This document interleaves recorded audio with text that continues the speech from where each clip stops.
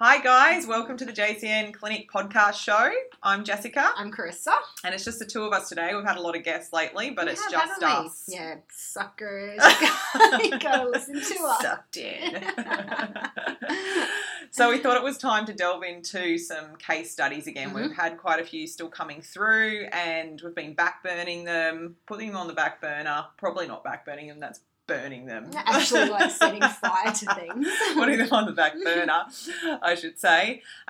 These ones came through in around July, so I feel a little bit like sorry to the people that sent them through, but hopefully they'll still get something from them. Yeah. And even if they don't, I'm sure everyone listening will get a lot. So let's just launch into it. Chris is going to read this. I may tag teaming because it's quite long. It's quite epic. And heads up, I actually haven't read this at all, this one. So. Well, this is good because this is what happens in clinic, right? Exactly. We just have someone come along. Admittedly, we do have a new client history form that people usually fill out and send to us. Sometimes. So we don't always get that, and sometimes we may not even get to look at it ourselves until 10 minutes before consultation. So this is exactly if we how get to look at them at all. I'm usually like look at the first page, scan it, and then I'm like, come on in, let's just do this. So this is a little chance to see how well our early Friday morning analytical clinic and nutrition brains work. Mine's not working at all. I'm on holidays in about 2 hours. All right. So, hi, Jessica and Carissa. I love your podcast, and I've been a groupie of your Instagram account for as long as I can remember. That's lovely. It is a dream of mine to go and treat myself with you guys, but I can't afford it. I'm on the other side of the planet. I live in the northwest of Mexico, and I'd like to share with you my case in hopes you read it and decide to examine in the show. Fingers crossed. I actually need to move close because my eyes are that bad. Okay. I'm just moving the computer closer to Carissa because she's pretty much blind. She's pretty much blind. Okay. I'm a 33-year-old housewife. I have a son almost 3 years now and want to get pregnant again very soon.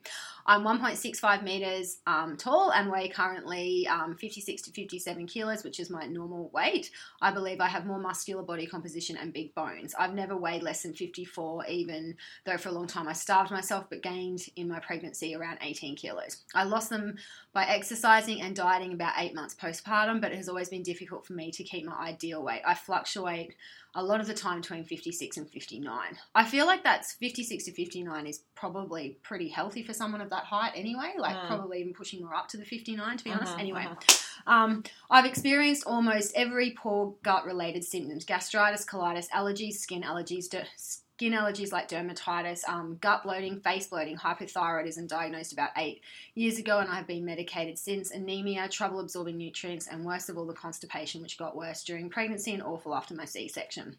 I know a lot of my gut problems are a result of dysfunctional eating. Because I'm muscular since I was a child, I somehow got the idea that I was fat, but I never was. So I grew up with a bad relationship, which got worse in my early 20s. Bad food relationship. I tried every fad diet ever. Nutritionist, diet pills, laxative teas. I would exist only on coffee, Diet Coke and salads. Always trying to lose weight. And the thing is, I wasn't overweight at all. What happened was that I would starve myself for a few days and then have a huge binge and then purge. I was very thin, but the scale wouldn't go down much and don't know why.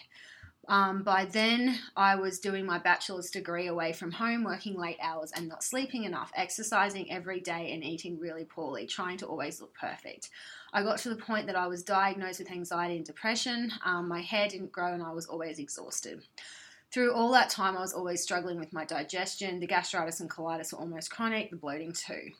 There were weeks I went to the bathroom every 2 to 3 days. After that, I started to look for a healthier lifestyle. Yay! The depression was really scary for me, so I never wanted to have it under control as fast as possible and got myself trying different approaches. I learned that food and a healthy lifestyle played a big part. Around that time, the juicing and raw food craze was hitting the USA, so I got caught up. I did juice fastings and went almost all the way vegan for almost 1.5 years. I felt great and looked great, but my digestion was way better, and there was practically no bloating because I started supplementing with probiotics, enzymes, and blue-green algae. I did some testing on food intolerances. That was in Mexico City, but I now question the reliability of this test. It's called Veritest. and tested positive on whey, cane sugar. We can't find the mouse. Vanilla. I was going to take a stab at the vanilla, ginger, and baker's yeast. I also eliminated gluten for a while. I did the test because when I ate something not included in my current diet, my system couldn't process. So I got a bloated face. I got bloated face, stomach, and legs. That's pretty intense. And I wonder if that's around they're just doing juicing then. Anyway, I'll keep reading and then we'll break it back down. And then I got pregnant. I started craving all the food groups I had completely eliminated before. Red meats, refined carbs, beans, cheese, etc. So I started gaining weight right away. I believe a big part of the weight was water retention. My legs were very swollen. And as a result of the poor diet during my pregnancy, I had a very, very bad reflux and constipation.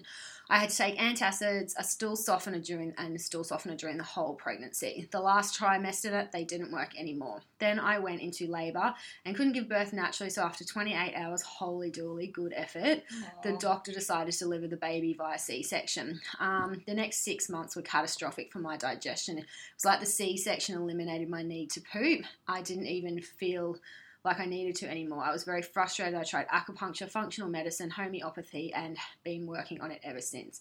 My digestion restored little by little, but it's still bad. Okay, last paragraph, guys.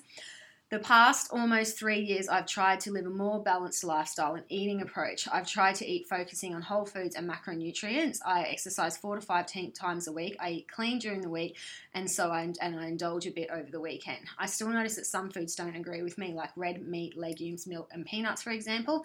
And I've done twice, January this year and last year, a mild cleanse going vegan for a couple of weeks, and that's when my digestion, currently on and off enzymes, that's when it works perfectly, but you can tell my eyes are starting to go. But as soon as I go back to my normal diet, it messes up again. I'm currently on and off the enzymes and probiotics, but I think they don't work properly anymore, and I'm only wasting my money. It's very frustrating because I feel like no matter what I do, it will never be as it should be, and I'm certain that I cannot not go vegan again because I know that my body needs a little more animal protein to build my muscles and ligaments and other nutrients that I can't get on a vegan diet. Don't know what else to do. As I said in the beginning of the email, I'm looking forward to getting pregnant again soon, but don't want to suffer like the last time. Please help. Wow. Epic. I'm out of breath. Okay. All right, you have a rest. All right, your turn, Coxie. You take the stage. Far out. First off, I can't even imagine the fear she'd have around getting pregnant again. There would be a lot of fear there. I think the first thing, as always for us, is, breaking this down and looking at going back to the start. So, we've got basically an underlying history here of disordered eating, really disordered eating, starvation, diet pills, laxatives, existing on lots of coffee, even before a lot of these things have eventuated. So that alone is going to have had a massive impact on her digestion. We're going to have had a lot of stress happening there, depending on, she hasn't sort of delved into, I don't think she mentioned, oh no, she did, she was purging, binging and purging. So the stress that's going to cause on the digestive system, functionally, the stomach itself, upsetting the stomach in regards to even hydrochloric acid production and even that refluxing of the acid from the stomach back up into the esophagus.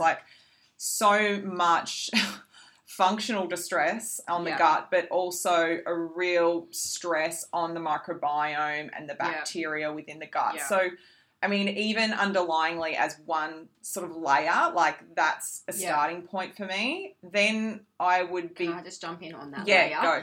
I think, and this is something obviously I chat to a lot of my clients about when there is a disordered eating past, is when we're talking about laxatives and long-term use of laxative teas, chronic constipation, starving yourself, exactly what Jess was saying with it impacting not only the upper digestive system from a functional perspective, but we've got to look at the entire digestive tract as let's take the microbiome out of the perspective, out of the chat for a second, because obviously that's where we get really excited. But the bowel itself functionally is a muscle, right? And And this is what I say to a lot of my clients, like the term lazy bowel gets thrown around a lot for people, you know, with constipation or, you know, that have had a disordered eating past where there has been laxative abuse and things like that, or just not eating for days. And it's so much of this, as well as starting to work with the microbiota and balance out bacteria and deal with, you know, gastric acid secretion, all of that is actually teaching the bowel to behave like a muscle again. And that's, you know, using certain types of fibers, dealing with like the migrating motor complex, like the way the gut actually, you know, sweeps food through from the small intestine into the large intestine and actually emulsifies and breaks things down. So there are nutrients that are involved in that, but even more simply than that, it's a muscle at the end of the day. So you have to train it to behave like one again. That's really true. And it's definitely doable, but it's doable coming at it from an angle of you've got to like address all the other things, which Jess, I know is just about to talk about. No, it's really true. No, you're so right. Like, you know, generally that type of reliance that this person has created on using laxatives and, you know, the purging and the starvation, so forth, like functionally, like as far as even, you mentioned the migrating motor complex, of course, but even just general peristalsis and just like that muscular action. I know how we broke up. That's exactly what I do with my clients, the squeezing of the hands. I'm like, we have, and this comes from giving it like the right types of food. Like for people who are like really cutting fibers out of their diet, like juice cleansers, for example, which obviously we noticed you went on, like she went on as well. Like again, of course, your stomach feels amazing on a juice cleanse, but there's no fiber in there. So again, your bowel's not functioning the way it's meant to function. And it's just like all of these, you know, insoluble and soluble fibers, I know we've talked about this in other podcasts, actually create the bulk and the lube in the stool, but they actually also... Did you say the lube? Yeah, that's what I call it. That's what I'm like, picture it like lube for your intestines. Yeah, that's my thing for soluble fiber. I'm like, you've got the bulk and the lube. I love it. Yeah, one arm classic. I can make anything sexual even when we're talking about the gut. Oh man. Anyway, and just getting it to like actually like emulsify and break stuff down. Like it has to, like, I wish you guys could see what Jess and I do with our hands here, because it's a perfect little picture of peristalsis. And it's also that biofeedback to the brain as well, as far as peristalsis goes. Like we've got nerves involved and like the actual physicality of food moving into the large bowel does that for us. So if there's actually no biofeedback happening, particularly for someone who's literally starving themselves, like, you know, you're not integrating that biofeedback on a daily basis. So, you know, you've got so many layers there already at this point before we've even delved into anything else. Well, exactly. And even just looking at, obviously with Jess even talking about the biofeedback there, like we already know that our gut and our brain communicate. And if over time all of those chemical messengers, like those that, you know, transmit of information through our gut to our enteric nervous system up to our central nervous system, like if that's all, for lack of any other better word, like just frazzled or stuffed up, then it's kind of like you're not only teaching the gut to behave properly again as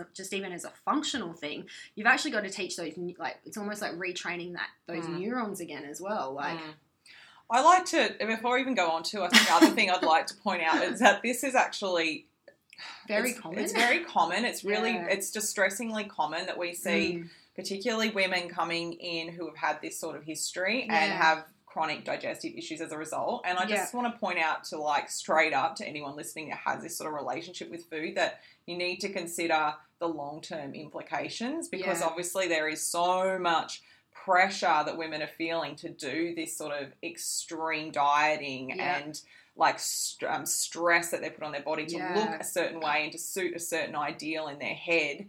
And like this is really common. What this woman is speaking about is really common down the track. Yeah, and I think too, just like obviously, like I think the big element of this too, like just looking at it from like more of an emotional aspect, is what Jess is saying is it actually is. I don't want to normalize it, but it is common. Yeah. Like I think there's a lot of women that kind of feel they probably went through such a similar scenario to this, but they were probably like maybe 1 in 20 women that went through. I'm probably saying it's probably more like, I reckon 50-50, like, and then that's not even just bringing the body image stuff in it. That's just the extreme stuff that girls in their young age will do to try and maintain a certain body image. So I'm pretty sure there's a lot of girls listening to this and women that are probably in this cycle or have been in this cycle. And I reckon that would be a pretty high percentage of the female population, to be honest. Yeah, definitely. So not normalizing it, but just saying that there's definitely ways to work through it, but I guess just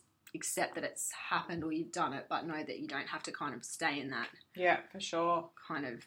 I know. It's so full on. It is. It's full on.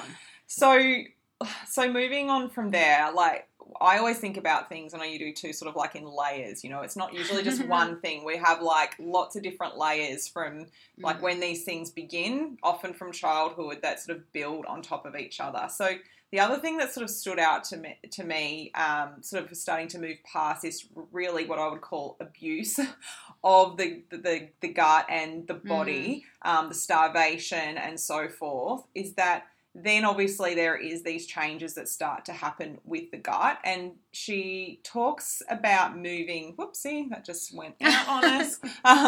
She talks about moving to a vegan diet and actually seeing benefits with the vegan diet. So I think that's really interesting for me, because that sort of raises some flags about if she's eating on a vegan diet and she feels better, what is she actually excluding?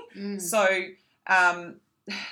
when I think about that, I think about potentially, has there also been within this some underlying food intolerances that have been at play or have become more exacerbated, or even just actually eventuated because of the disruption within the gut, problems with increased gut permeability. She's talking about things like gastritis and colitis, like particularly colitis. There's a lot of upsets happening there on that gut lining as far as gut permeability. So I sort of think about those classic sort of foods that can cause more inflammation in the gut, those classic sort of, of course, the glutens and the dairies and so forth. And when she's moving to a vegan diet, there's a lot of those things that she's actually taking out that may be exacerbating the underlying dysfunction that has occurred. Also on a vegan diet, I thought it was interesting because she kind of talked about being vegan, but then when she talked about bringing back in things like beans, so I don't know when she was vegan whether she was actually putting herself a bit more low FODMAPy as well. Yeah, that's what I was going to say. Like, it depends on the type of food she's consuming on the vegan diet.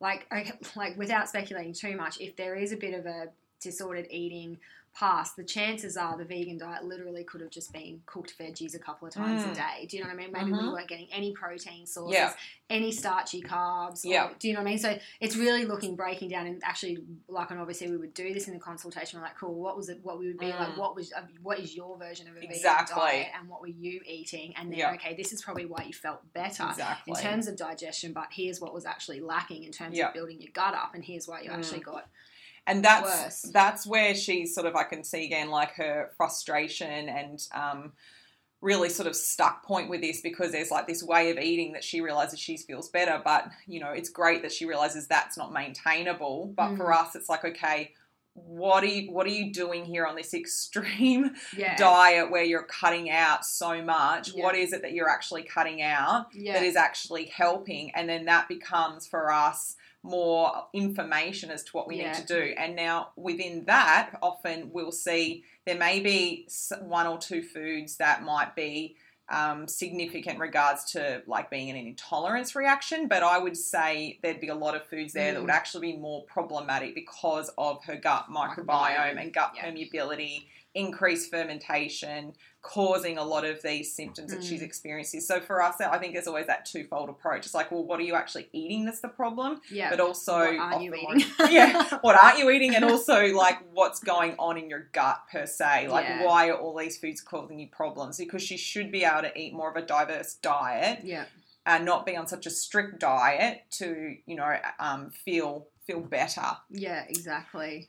So should we talk about, obviously, the depression and the anxiety that came? Is that in with the vegan diet, or is this just with more the disordered eating? Where does the vegan diet come in? Was that this part? I know, it kind of jumps around a little bit, doesn't it? Yeah. Well, I think too, like, obviously, like... I think that was pretty early, because she was saying she was diagnosed with anxiety and depression, and her hair didn't grow, and I was always exhausted, sort of talking about it in regards to that sort of period of where she wasn't eating well. And that's also, like, it's not even what Jess was saying, like a massive assault on the gut. It's a massive assault on the HPA axis as well. Like, not eating, the whole, like, just even the stress of that is like when people are in that disordered state, it is a chronic stress on the body, like not just from a digestive capacity, but from, you know, a psychological capacity, from, you know, just looking at how the HPA axis has to function under that amount of stress. Like usually the anxiety and the cortisol output, it's just insane. So obviously too, you would expect that people would lose their period. We didn't talk about period much at this one, but I could probably safely assume that at some stage, maybe on these early days, there was probably a loss of the menstruation cycle. Definitely when you see people's hair not growing, we really start to look at basic nutrient status, but also the thyroid. So it's interesting that later on she was diagnosed with a thyroid condition. So that's just typically what I would say, probably the thyroid came secondary to just chronic stress. On that chronic pressure on the, you know, adrenals just to cope. The thyroid's gone as a bit of a byproduct. It'd be interesting to see with getting her well again how her thyroid would actually come back to the party. Yeah, exactly. You know, she's actually, I think she mentioned there about medication. Am I imagining that as far as thyroid goes? But something, it has been medicated. I remember, deaths. But there's a lot of those symptoms that she's explaining that actually can come back to that disrupted HPA axis, but also definitely that underlying hypothyroid state, you know, even the anemia and so forth. So again, going back to those layers, like, you know, that food, that actual initial, like disordered eating and then that inflammation that's created on the body and the stress and the anxiety that's resulted in and that disruption of hormones, the thyroid, like we've got so many things happening there already. And just even looking at too, like, you know, obviously we're just talking about like Jess and I were talking about the gut from a functional perspective before, and peristalsis not happening and retraining it as a muscle to work and, you know, push poop out like it needs to do. But if you've got now a thyroid issue compounding that, like our thyroid is so involved in that, you know, that gut area as well. So we've kind of, and this is what we love doing in the clinic, because it's, you know, this, I know reading out this, like everyone's probably going, whoa, there's so much going on. But realistically, like a lot of this does come down to, like, and we'll get through it all, but like you just peel these layers back like what we're doing now and you go, okay, cool. So we actually, underlying all of this is a really crazy, upset, dysbiotic, inflamed gut. And you find by, you know, getting into that and calming that down, like I think definitely with, are we allowed to say names or no? Yeah, definitely. I'm sure she won't mind. How would you say her Good name? luck with that, though. Arnie? Sorry. Anna. Sorry, anyway. Let's call her Anna for short. Anna, I like that. So I think straight up with something that's like this dysbiotic, we'd be doing like a GI effects stool test. Yes, straight without up. question. Without question. And probably looking at exactly like all of your phylums and families of bacteria and work out exactly what's going on between those different those different phylums and inflammatory markers and all of that. That's going to be a big one for her, like doing, if it was, you know, in a perfect world, doing the full spectrum, seeing inflammatory markers, her short-chain fatty acid breakdown, like what's happening with all of her bacteria, but also, you know, what are they producing from a short-chain fatty acid point of view, how inflamed actually is her gut, like are we dealing with like acute inflammation, like she's mentioned again, the gastritis, the colitis, like they're very inflammatory conditions, and then that's the skin allergies and so forth, and all of that bloating, like the gut and the face, like there's so much fluid retention there. Crazy. So, you know, taking that back and looking at like how much inflammation are we actually dealing with is going to be really important. Even like the, you know, the beta-glucuronidase, like in regards to like her hormones and what's happening there in regards to sort of recycling everything back through the liver with all of that congestion going on. So, in an ideal world, like a test like that for her would be just bloody ideal. Because as you said, like a lot of this, all the layers peeled away is pointing back to the gut, a really dysfunctional gut. And I think if you could actually get into the gut and start treating and start getting it working, like obviously you'd have to come at it from quite a few angles. Like you'd be working with the microbiome, you'd be working with it as a function, like an actual functional thing, and then obviously working with the food element of it as well, like what's, you know, what foods are actual issues and which ones are just issues because of bacterial imbalances. That's a pretty big difference. So which would, from a testing point of view for us, is always super helpful because we can start to break that down and say, okay, these foods make sense that for this short period of time, we're going to sit these aside and then we're going to be able to bring these back in and also ascertain, what she's actually intolerant to. Yeah. So it is interesting because when she got pregnant, of course, like before she got pregnant, she was doing all of those things with her diet and taking some of those supplements. So she seems to have felt at her best.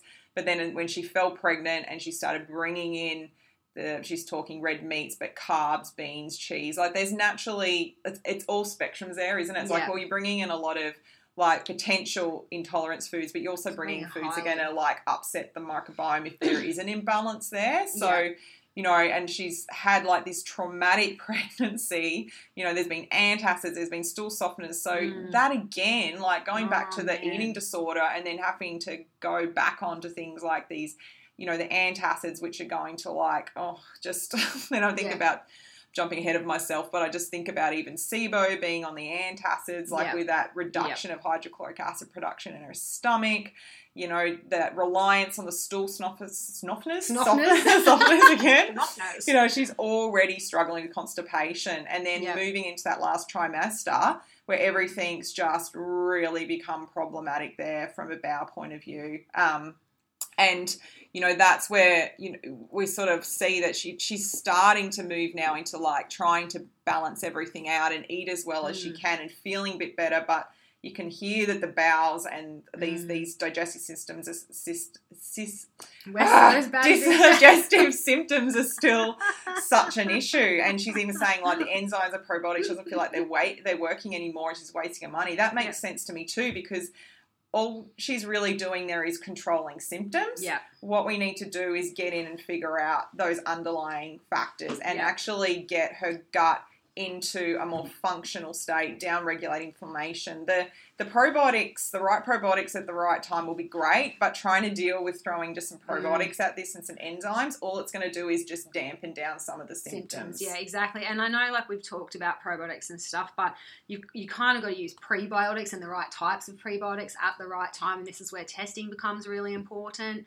The enzymes are great, but then even just looking at things, your general things that for smooth muscle contraction of the bowel as well. Like we've got magnesium and then what's going, there's so many layers just to the gut aspect alone. But yeah, for sure. Yeah. I also noted that she said at the end there about not wanting to go back to the vegan diet because she knows her body needs a little animal protein to build muscle, ligaments and so forth. Like I just want to highlight that we've talked about this in our vegan podcast. Like you can actually thrive on a vegan diet if it's for the right constitution. Well. Yeah. So, if potentially working with her, that was a way she wanted to eat, we would teach her how to eat a more balanced vegan diet. Like that actually is possible for her to get that protein and those building elements to her diet. But I don't think that's what she actually means. I think, again, that's where we have a lot more questions about, well, what's your interpretation of a vegan diet? It's like a spectrum. And depending on what's going on with her gut and all of that, like maybe not a vegan diet straight away, but if a vegan diet was the end goal, okay, well, let's get your gut a lot more sorted and then pop you onto a macro balanced vegan diet and see how your gut and you constitutionally as a person respond to it. Then do you actually need the animal proteins or even a pescatarian diet? Like that's all like more long-term stuff, but it's all definitely possibilities depending on how you want to eat. It's just, you've got to get the gut right first. For sure. So I think ideal world, if we were able to do what we could do, we even give you as a big hug to start with. Yes. Big hug. Definitely. There's lots of tissues always on the desk because I imagine there'd be some tears here. But I think in an ideal world, we would send you straight off to get testing. If we had to choose even just one, it would be a full comprehensive CDSA. Without a doubt. Maybe in an ideal world, we might be able to throw a few extras in, but I think we definitely start with a full CDSA. On top of that, while we're waiting on results, we would without question be looking at what you're eating right now. We'd be probably downplaying some of the suspected intolerances, which we would talk through with you to ascertain that. And then we would probably also, with someone like this, while we're waiting on results, because there's a 3-week turnaround, we would start you on a dietary intake that starts to shy away from some of the foods that we know that can upset a really unhappy microbiome. But again, that would be just a short term while we're waiting on results, and then that would clarify where we need to go. And I think the other thing we would definitely do straight up is we'd start to go in with downplaying that aggressive inflammation in the gut. Yeah. So, as soon as you send off that, slippery elm could beat on you, but that's it. Tastes like shit, but your gut would love it. So we'll often do that while waiting on results, because the results are going to give us a lot to work with. But, we know there's a lot of gut inflammation here. We know there's gut permeability. So we play with some key players there. Like Carissa just said, the slippery elm, certain types of supplements that we would use just to settle that down. And we often find that really turns a dial down a lot of these symptoms. And then once we get those results back, we could work with that. I think the other thing we would definitely do is look at a good full blood profile, because she's mentioned about the anemia, and it's like, well, what's your thyroid doing now? Where's that sitting? How well managed is it just by medication? Yeah. That's it, yeah. All of those markers, so we can start to look at other things within the blood work that we might need to work on, or even just to rule out, Yeah, absolutely. I'm a big ruler outer too. Yeah. So sometimes too, if depending on if she's seen a gastro or anything like that. Obviously the GIFX test is really good because it will do fecal calprotectin and EPX marker. So we'll have a pretty good idea of, how inflamed the bowel is in terms of, do we need to start considering things like, I don't think it would be colitis based on this picture, to be honest, but inflammatory bowel disease or anything, or even active celiac disease, those things are more determined by a colonoscopy. But sometimes with some of my chronic clients, usually by the time they see me, they're kind of starting to see a gastro at the same time, and I'll just be like, let's just go get a colonoscopy out of the way. So at least we know worst case, it's about ruling things out as well. Yeah. So then I'm just like, well, if we're just dealing with a really strong bacterial imbalance and inflammation, then that's what we're dealing with. I need to know if we're dealing with celiac disease. I need to know if we're dealing with inflammatory bowel disease. So maybe even just getting that out of the equation wouldn't be a bad idea at the start. Sure. Yeah. Cool. Well, I hope that helped, Anna. I hope, this is a few months later and you really sent this, but you might be pregnant again by now. Yeah, that's it. So we might delve quickly. What do you reckon? Yeah. Let's do it. Let's push to the limits. Lock and load. Do you want me to read this one out? Yeah, go for it. Okay. Hi, Jess and Carissa. Hope this is the right way to contact you about the podcast. I really enjoy listening and learn so much from your chats. Thank you. I'm an Australian living in Germany at the moment for study, and although my field is music, I'm super interested in health, the gut, hormones, etc. Mostly sparked by a period of amenorrhea a couple of years ago. Anyway, this question isn't actually about me, believe it or not. My boyfriend has been having a lot of issues with his gut of late, but he's had these problems going back many years and occurring only very rarely. He had a recent period of waking up in the middle of the night and needing to throw up. Ew. This is accompanied by diarrhea. TMI, too much information. I never know what some of these things mean. I'm just really... Get up with the millennials. No. Preventing him from eating much at all for a couple of days. After some internet trawling, we concluded it might be a FODMAP thing and took out the usual culprits, garlic, onion, tomatoes. Tomatoes aren't a FODMAP. But the seemingly random occurrence of these gut problems has us kind of stumped about their cause. He's never before had issues with these foods. Now it seems better under control since he stopped eating anything after about 8 or 9 p.m. He had some blood tests and allergy tests done, and he has been informed he had no lactose or gluten allergies or intolerant to this, even though he doesn't feel very well after eating dairy. The blood showed he was low in B12 and D. Mm-hmm. One thing that I would love to change is his diet. It's like you two often say, you can get to a point where fear of reacting negatively to foods paints you into a corner. In his case, eating a whole lot of white pretzels and other simple carbs. He ate quite healthy in the past, so I'm not sure what could have brought on this sudden disastrous period of gut troubles. So after that spiel, do you ladies possibly have any ideas what we should do? Why this gut problem seemed to come on so suddenly, and what the lack of B12 might signify? Feeling like an undercover investigator asking around myself, but out of anyone, you two seem to have the most wisdom in this area. Pardon the suck up. Thanks, heaps. Cynthia? Yeah. God, we're getting the names, aren't we? Sorry, Cynthia, if we're saying that wrong. Where do we start? Do you want to start this time? I might work backwards and go on the B12 quickly. Yeah. So just with the B12 and the vitamin D, but if he's low in B12, it can definitely be an absorption thing. It probably just depends on how low he is, because obviously when there's a lot of gut issues going on, we can even flick a switch in our gut, and it's almost a bit of an autoimmune thing. So intrinsic factor where it actually stops us being able to absorb our B12 in our gut. So it would depend on how low he is in B12 to start with. Yeah. And then if it is actually just the fact that his gut's so inflamed that he's not absorbing it like through food and stuff, or if he actually has, you know, basically flipped that autoimmune switch and now he won't absorb it. So in which case he needs to get B12 injections. So let me go back to this. So I'm wondering with the late night thing, like obviously there's obviously been underlying gut issues, but I'm interested in the fact too that if he is eating after 8 or 9 p.m. and then he's getting these episodes where he's waking up and vomiting and then getting loose bowels, what he's kind of eating, like is it a dessert thing? And if there is an issue with dairy, is it ice cream? Do you know what I mean? If he's going to bed with a full stomach of food and it's a food that doesn't agree with him, do you know what I mean? Yeah, for sure. You'd have to it's hard not knowing what he's actually eating that's causing it, and then like obviously bringing the food in earlier. And then I would be looking at stomach acid as well. Is it the fact that, you know, you're eating and lying down, so you're actually not breaking down all of that food, and then it's just kind of sitting there, and then you've literally got to get up and throw up. But it's interesting that the diarrhea comes with it, which makes me for sure. The other thing, definitely, I think that we often see is people be like, oh, this has come out of nowhere. I was always so fine.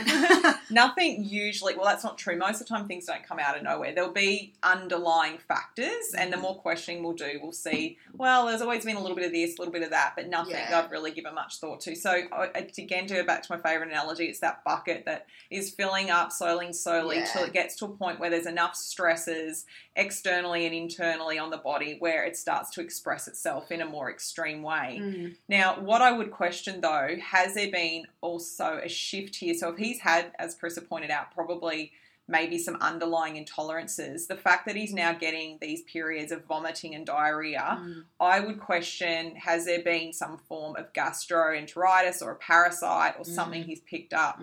I actually have a client who's interestingly been a similar picture to this, and also a male, which is interesting too. And he sort of had a similar picture where there was underlying intolerances that were already there. One of mine oh, really? Well, yeah, true.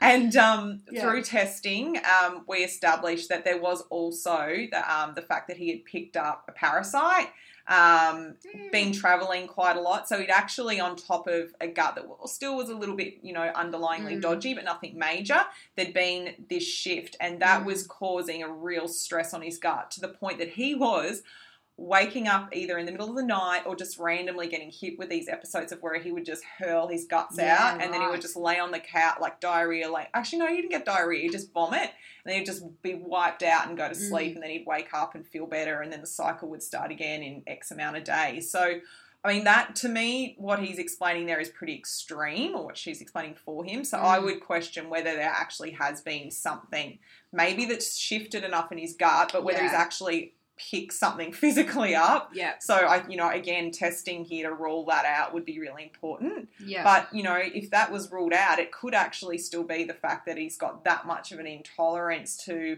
whatever that food might be, that it's reached this point where his body's screaming at him and saying, this is really not working for me. Yeah. Get it out. Get it out. Get it out. And I think the other thing is too, like, obviously, they concluded it might be a FODMAP thing. Took out the usual culprits, garlic, onion. He's got, so I'm not sure if his gut actually calmed down on the FODMAP diet. She said that it did a little bit, which is interesting. So if your gut calms down on a FODMAP diet, and this is what we work with, is heaps in the clinic, and I know we've done podcasts on this. This is, like, we're looking at, obviously issues with the moderate to higher FODMAP foods. This is 9 times out of 10 a bacterial imbalance, or, it is bacteria, not so much yeast. So this is where, like, obviously, and you have some people who go on the FODMAP diet and their bodies respond amazingly, and then some people who go on the FODMAP diet and they maybe respond a little bit, but it's not a massive change. So it's probably working out to ascertain what category he fits into, and if he's following a proper FODMAP diet, because my experience is that I've looked at a lot of the FODMAP websites and FODMAP recipes and all of that, and I'm actually convinced that not actually many people understand the FODMAP diet. Not like people actually trying to do their own research, but people that are claiming to be FODMAP experts. And then I look at the recipes that they're putting up and stuff, and I'm like, that's not freaking low. Anyway, so it's really making sure, A, he's on a proper low FODMAP diet to see how he responds, like a good one, to see how he responds to that. Looking at the bacterial balance of his gut. So again, probably looking at the GI testing or even SIBO testing and parasite testing. Yeah, definitely. Those ones definitely would be something we would be looking at. Then obviously for the people that, depending on how he has responded to the FODMAP diet, if he's kind of only just gotten a little bit better but these things are still going on, then there's obviously something else underlying. So is there a family of foods within the FODMAPs that are causing issues? Because obviously, like, if he feels better off tomatoes, that's not a FODMAP, that's actually a nightshade. They definitely can be quite irritating in the gut if there is that sensitivity there. Yeah, it's a pretty big one. There's not there's a lot of questions. And the other thing I think definitely is worth pointing out is that he'd had some testing done that had ruled out lactose and gluten. But we've talked about this too a lot in past testing, podcast about testing. So lactose has been ruled out. It doesn't rule out that he's got the casein, all that protein within the milk as a reactant. The gluten, as Chris had talked about before with the other case, he may have ruled out just celiacs, which is great, but he may actually also have a gluten intolerance. So there's actually, even this is a really common one where people have been tested for lactose and celiacs and they're like, oh no, I'm fine with that. It's like, well, you may actually have a casein reactivity and you may actually be gluten intolerant, just different to celiac. So I would put a big question mark around that as well. And how often have we seen people come back where they've had their lactase enzyme tested and the enzyme is fine and they still react so strongly to lactose, or dairy, and it's like, well, A, it's a bacterial thing. B, like, those tests are okay, but I like, it's just not use the pun, go with your gut. But I've got so many clients that come there like, look, I've been told I can eat dairy, but gluten, I just feel shit when I eat it. I'm like, well, let's just pull it out. Like, the proof's in the pudding. Like, if you feel crap when you eat it and you innately know it doesn't agree with you, then for that given point in time, it's obviously not. So let's remove it and give your gut a break from it. And then once we calm your gut down and do some testing and work it all out and get it to a bit of a sweet spot, then we'll challenge it again and see how much of an issue it really is. So, and that's the thing for her to pass on to a boyfriend here. Like, she talked about how we are so strong about, like, this reducing food so much and painting yourself into a corner and getting stuck. Like, if he gets his gut sorted and deals with what the underlying causes are, then he won't be in this restrictive phase where he's like concerned about what to eat and just binging out on pretzels and so forth, because he feels like they're, an easier option, because he might consider them like a low starch option, or not low starch, but a lower fermentable sort of option, whatever he's sort of kind of grabbing onto there. But essentially, like, by delving into this and sorting it, he's not going to be restricted. And definitely, the other major thing which you mentioned right off the start was the B12 and the D and these things that are dropping in his blood work. So there's some really obvious signs that there is some issues with absorption capacity. So, as soon as we see that, we're going back to the guts. So, I think it's just a question of diving in and figuring out what those actual triggers are. Yeah, exactly. Like the first case, it sounds like there's probably... Can we say we probably should have got her parasite testing as well, living in, like, South America? Well, they do that with the CDSA anyway, but, true, definitely, we definitely... I'm like, we didn't even talk about parasites. But yeah, parasite capital of the world. For sure. I don't think anyone goes to Mexico and not gets parasites. It's just like what you do. Yeah. Oh dear. Oh, I like this though, because it is a guy, and it's it's just often they're kind of a little bit easier to work with. They can be a little bit more clear cut, can't they? I definitely feel that is the case. I feel like I think we've talked about this before. Not always, but and I suppose probably because we do see a lot more women than we do see men, but I find with a good majority of my male clients, when it is gut stuff, I'm like, this is what you need to do, and they just kind of do it. I think I'm not saying they don't overthink things as much as females. I know this is a very broad statement, because I've definitely got, my male clients that do it as well. But I feel like it's kind of like, okay, it's the gut stuff. Whereas with women, we've usually got hormonal components, and there's usually sometimes the disordered eating past thrown in with it. So there's that anxiety around. We do bring a lot more to the table generally emotionally. Yeah. Like, we really do. Let's not sugarcoat it. It's true. We do, ladies. Come on. Own that shit. But honestly... We bring a lot more to the table emotionally. We bring a lot more to the damn table in general. We do. Including food. But I would like talk to, if this hasn't been sorted, I would talk to him and say, just deliver it in the black and white. Just be like, look, you need to get your gut sorted. Chris and Jess said. You need to get this done. If you get this sorted out, you won't be having problems with your food anymore. The symptoms you're experiencing are not normal. Yeah. There's a reason why they're happening. You need to investigate it, and then you'll be able to get back into your normal eating. Yeah. Simple as that. While we're on that too, can we just talk about guys shoving their head in the sand about their gut issues? Oh, it's a whole nother area. It's a whole other thing. It's like us. Like I feel like most of my friends that I talk to, and even clients and. Most of them are just sorting their gut health out, and there's so many. They're like, but my partner, oh my god, and they're like, he thinks his gut functions fine. They tell me, I'm like, that is not fine. Well, speaking of that, I haven't had a chance to tell you. I was going to say it now so we commit to it, but I spoke to Em about her getting to do her the CDSA, and then in the new year we were going to get him and Damien on the show to talk about their experience from a male perspective. Are you going to put them on actually treat their guts and then get them to talk, or just get them to do this? We might do both. We might get them on at the start, sort of before they start, and then maybe in a certain amount of weeks to talk about experience of being. Damien's going to love it. Well, I think it'd be really interesting too to see the guy's point of view of being a guy, and also their point of view of being a client or a patient without having the knowledge that we're sort of putting on top of it. So they can sort of talk about their perspective of what they're going through.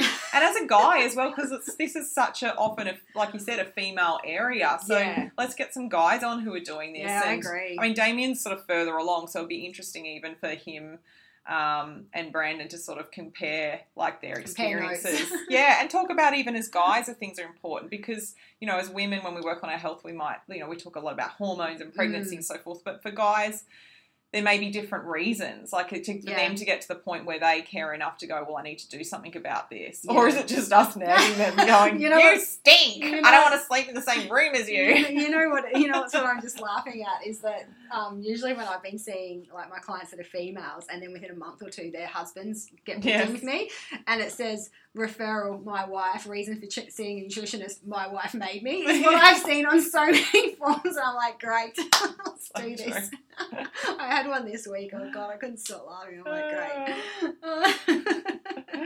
So cool, we did it. We slotted in 2. Dang. So let's wrap this baby up. Let's do it. So guys, if you have any cases that you'd like us to delve into, the media the better for us. We love them. So send them through to reception@jessicacox.com.au. Thanks for sending these two through, guys. Really, thank you. They're nice. Definitely awesome. So we'll endeavour to include them as we go along at points. We'll try to squeeze some onto the end of certain podcasts if we can, but we will get through them, hopefully not leaving them this late again. We're doing our best. Yes. Any feedback, we love to hear from you. We love to hear what you think of the show, and also any suggestions for upcoming topics. You can contact us on that email I just gave you, or direct message us on Instagram. Yep. Other than that, I think that's pretty much it. I think we're done. Yes. Have a great weekend. Have a super weekend, and we'll chat with you soon. Bye.